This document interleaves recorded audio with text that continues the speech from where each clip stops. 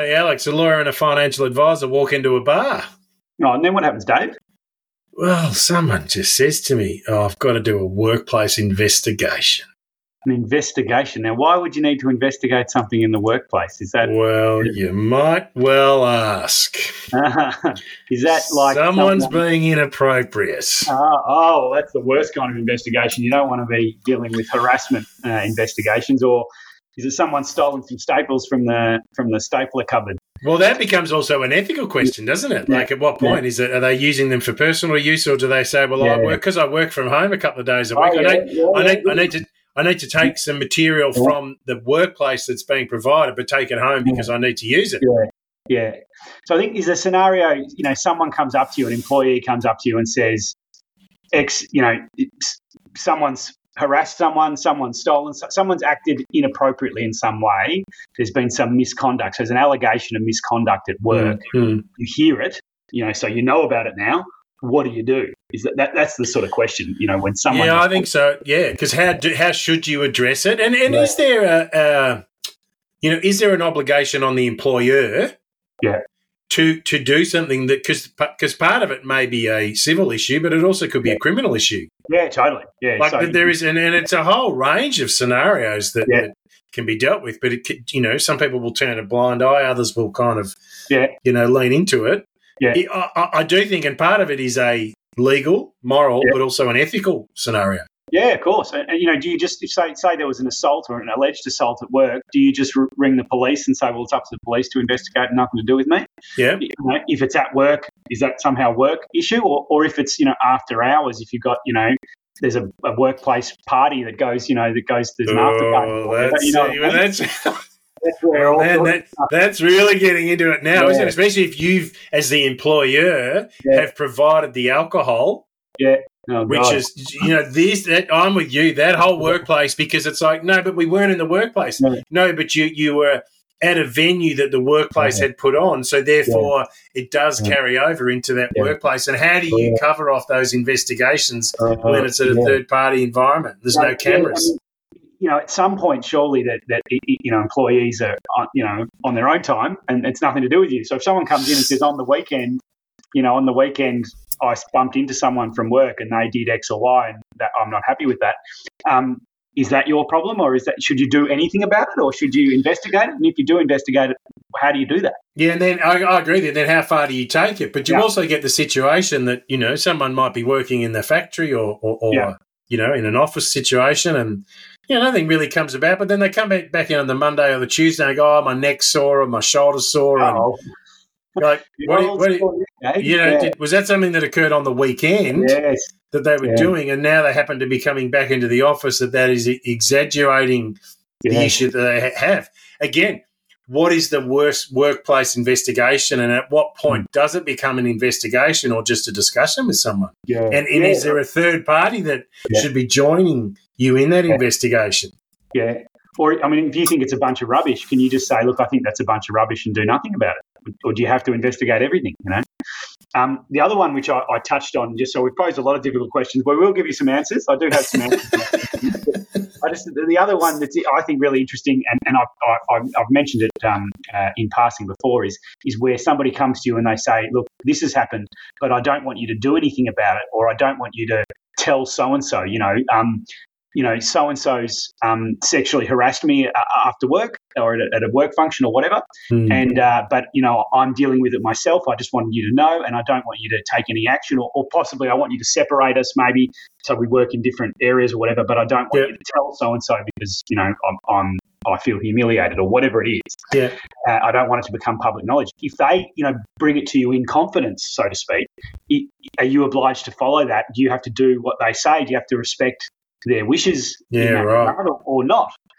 And I think sometimes the answer to that is actually not what you would expect. I think sometimes you actually should investigate that, even against the wishes of that person. But is that a legal obligation for the employer? Yeah, so if it's the first real issue is it a workplace issue, right? And most things are. If it happens at the workplace, it's a workplace issue. If it happens sort of in close association with workplace activities, then it's a workplace issue. So most things are, unless it's, mowing the lawn at home on your own. Although, unless your home's a workplace, but anyway, that's a separate issue. Well, again, I mean, so where does it that's a bit? I mean, we should address that because people are working from home. So therefore, is there at what point do you say because part of that, if there you may raise the issue around harassment or bullying, that could occur in the online environment, still within the environment of the workplace. Yeah, but you just don't happen to be in the same building or the same room. Yeah, well, absolutely. If your wife tells you you're an idiot at home, is she workplace harassing you? Or is she just telling you the fact? Yeah. Yes, dear. So I think the first thing you've got to work out is this a workplace issue? And you've got to make your own determination about that. And then does it warrant investigation at all? And just because you've been told something doesn't mean you have to investigate it. So, you might dismiss it out of hand because it might be you might have video footage and it's complete rubbish or whatever. It might be so minor you don't consider it worth investigating. But is that where more people are holding, they are putting in video cameras because it's cost effective and, it does kind of cover it? Because it really becomes that area that it becomes blurred between work and home. Yeah, absolutely. And videotaping, people is not cool, right? It's a real breach of privacy. So, so that's not so good. And tracking people, I know a lot of our clients, some anyway, probably shouldn't throw them all into the deep end, but they can track their trucks and track their equipment so you can tell where people are and where people aren't when they say they're visiting clients and it turns out they were actually just at home the whole afternoon. But you can be doing that. That's not illegal to do that. I mean, it is an asset of the business,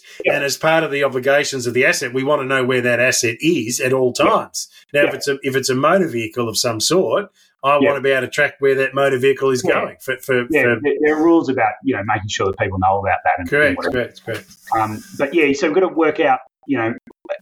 Is it a workplace issue, and do I want to investigate it at all? Yeah. And I don't always investigate everything. Just because someone said something doesn't mean you have to investigate.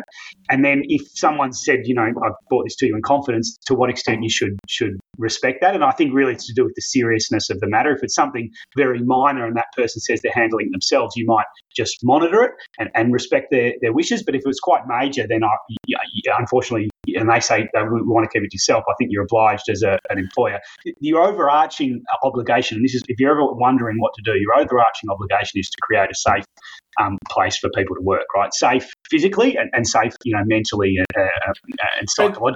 But does that also then go back to, because you raised the point before about, someone said, look, it's just a minor issue, but in the eyes of another person, they might go, that's not a minor issue. Well, yes. That's actually a major issue because they've seen it happen before where it may be escalating or it may be a form of grooming or it's something that's like, we've got to nip this in the bud. And if you haven't been exposed or experienced in some of these areas, I think it's really hard sometimes to see. If you're busy with a whole lot of other stuff, like, look, they told me it was just a minor issue. I'm like, hang on, you need to look at that as a different perspective. So out of that, I would also get people to seek a second opinion on something. Oh, yeah. So like a confidant that they might say, look, I've just got this situation without naming people. How would you address it? I think that's... that can sometimes help you in your decision-making as well. Well, and it does, it depends on your own background and experience to how you put things in. I think, say, if you're a member of a minority, I think you're going to see the world differently than if you're not. You know what I mean? And so I think you can be coloured by that. You've got to be careful. The next issue really along this continuum is who should be the investigator. And that's what you're saying, ask someone else. That might not be the owner. It might be the owner. It might be the HR manager. It might not be. It might be, if it's very serious, you might get an external person in, which you can do. And again, that's expense and all of that. So you don't necessarily want it could also come from hearsay. Someone, the third party says, I saw Alex and David doing this. Yeah. You guys should, I don't think that's right. Yeah. Therefore, can you investigate? I'm like, so then who are you investigating? The person that's made the allegation? Yeah. Or is it the people that have been? It's like, hang on, have they got a three-way vendetta going with each other? Yeah. Well, yeah. Actually, one that came to mind talking about and it's probably a bit graphic, but talking about what is, we had one which was a harassment claim where the allegation was that the fellow, and he admitted that he'd done it, the fellow had sniffed the hair of a woman from behind in an elevator, in a closed elevator, just the two of them, and the woman was his boss. And his view was, he'd admitted it, so that was good that he told the truth. But his view was that wasn't, and he said that she had very nice hair or something. His view was that was a compliment and wasn't a big deal. And my view was that, well, you're in a confined space. It's quite an intimidating thing to do. Yeah, that's right. And it's definitely harassment. I would have certainly put it. In the scheme of things, if there's a continuum, where is it on the continuum? I'm not going to say, but it's certainly not. It's not the worst possible type of harassment, but it certainly is. Yeah, but where does that lead to, and at what point do you say? And that's because that's sort of someone says, "Oh, but I didn't see it as being that much of an issue." Whereas the receiver of that harassment's like, "Yeah, God, that was a major issue. I don't want you doing that to me." Totally, yeah, in a workplace, right? And so it was interesting because he was. A lot of the time they're dishonest. People say, oh, that didn't happen or whatever, but he sort of was honest about it but thought that it wasn't harassment, and I certainly thought it was. And I think most people would think it is. So where do you take that on a workplace investigation? Like how do you address those sorts of scenarios? So, as part of it, so the investigation's all that process. So you have a process, you set up an investigator, you interview the person who's made the allegation, if you can, or the victim if they're separate, and the person who's supposed to have done it, and anyone who might have information that's relevant. You talk to them all, document what they've said, and then you always give the person who's accused, if you like, the chance to explain themselves. That's part of the kind of procedural fairness. You need to look at it all, and then look at all the information, and then make a decision. So you look at all the information and say, okay, I've made a decision that this either happened or didn't happen, or happened in this way. It's more likely than not. You can make that call. You don't have to be a judge. You don't have to.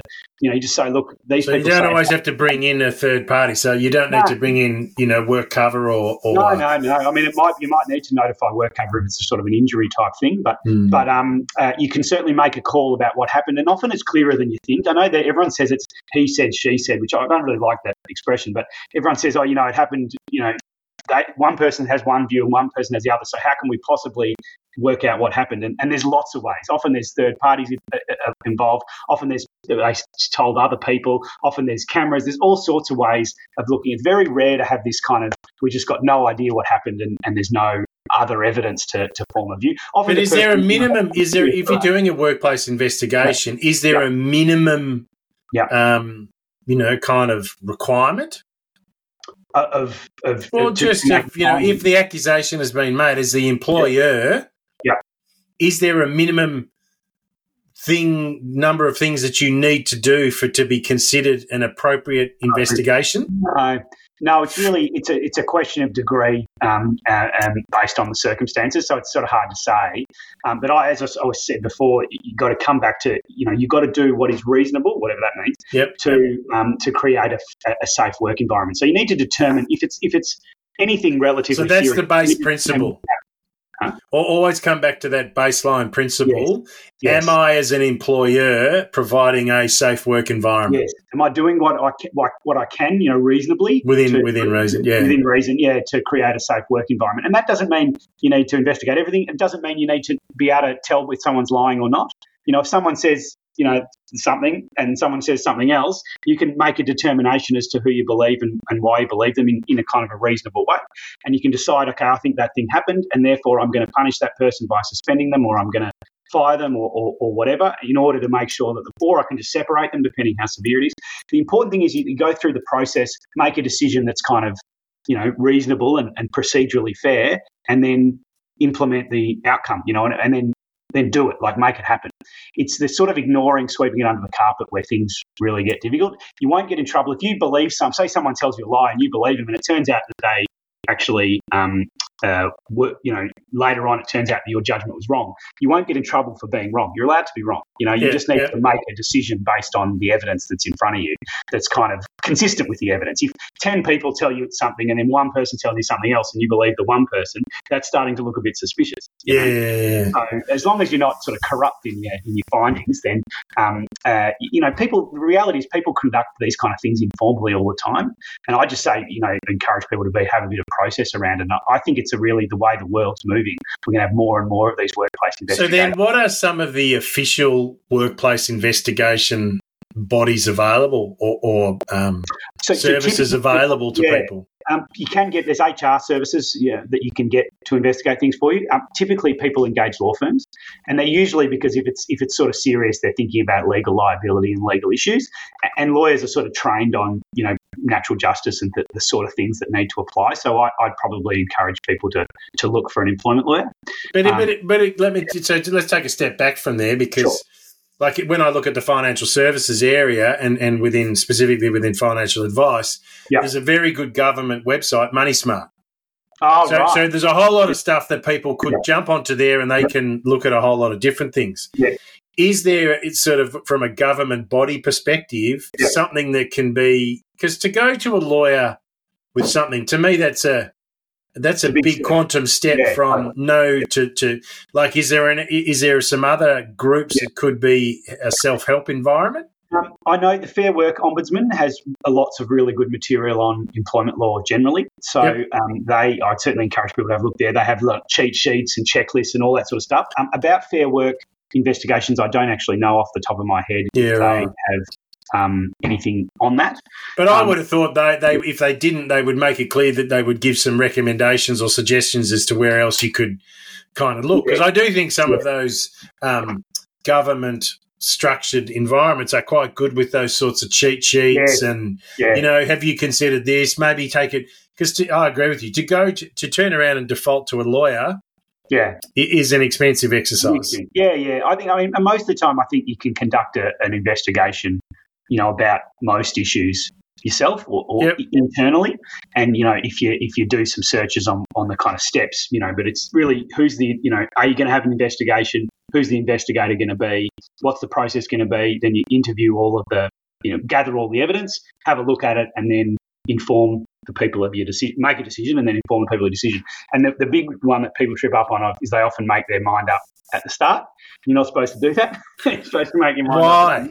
Now, you might have a view about, how likely it is or whatever. You might go, this person's lied to me before, so I don't trust them. But you can still talk to everyone and see, and you're certainly entitled to look at their past behaviour, and that's hard, isn't it? When you're trying to look at a workplace investigation, your natural bias could be, that's where it becomes really hard as well in a lot of that, where sometimes it is having to engage a third party because potentially or hopefully there is no bias in their view of what has occurred, especially if there's history. Yeah, if you have an HR manager or something, depends on the size of your business, they're often a good person to do it rather than the owner. I think the owner's normally not a great person to do it. Yep. But, someone senior, but sometimes, it's the senior people who it's alleged have done the wrong thing. And so, you might want, if it's the CEO who someone's complaining about, then, who investigates the CEO? And in fact, here's just to make it really difficult, probably the hardest one is when the complaint's made about someone who's an owner of the business, right? Because if you're an owner, you've got all these rights that you can't really displace, even if you sort of censure someone or give them disciplinary action or potentially even if you fire them, they're still an owner. So they might be able to appoint or disappoint the board or whatever it is. So, it's pretty difficult if you've got, an owner, especially a major owner, who's had the it can be good to taking advantage of the power that they hold. Yeah, that's right. And then, a lot of small businesses, there's just one owner and they're flopping around basically doing whatever they want. And actually there's not great systems to stop that because of the power that ownership gives you. It's just a reality. Pretty hard, even if WorkSafe say, or, some investigation body says that you've done the wrong thing, you still own the business. So correct. You can sell it, you can wind it up, you can do whatever you want. And there's not much anyone can do about it. So that becomes difficult. And then we see probably the really most difficult disputes are disputes between owners. So you have one owner alleging the other ones. And that's, that's a whole world of trouble. Well, that's that's a workplace investigation, but it's also then can move into a whole different realm. It's a shareholder dispute. Which is got a whole range of different other scenarios that, All right. Well, then, is there anything else before we sort of wrap it up today that you think from a workplace investigation people should perhaps address? No, really just to underline what I kind of said, which is that if you might get a complaint about something you're not sure, form a view about whether it's a workplace issue at all, form a view about who should investigate it, investigate it if you think so, or if you don't think it's worth investigating, don't, and make that decision and tell people. Yep. And then if you investigate it, go through a process, find the evidence, make a decision, and then enforce the decision. And if that means suspending or taking action against someone, do it. Most of my clients who've got in trouble in this area, it's really through inaction or being trying to sort of turn a blind eye and not really address it. That all sounds too hard. So and so says so and so is harassing, but I've never seen it, so I didn't do anything because he said, she said, and you're like, three other people there, mate. You should have talked to them. Yeah, I'm with you. Like you can't just shove your head in the sand and go, if I don't look at it, it'll go away. Yeah. You're asking for trouble. Get worse, and then there's, of course, a whole lot of harassment, and then you're off. You're off at work cover, and it's all very bad. So just investigate, take action, and deal with it, and be confident in your dealings.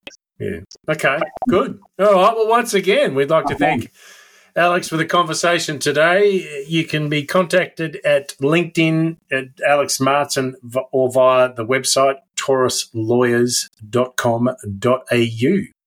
Thanks. And I'd like to thank David Murdoch, the wealth activist from Paxton Bridge. And you can contact him at paxtonbridge.com or at LinkedIn on David Murdoch. Excellent. Cheers. Thank you, Alex. And we shall chat next time. See you next time. Thank you.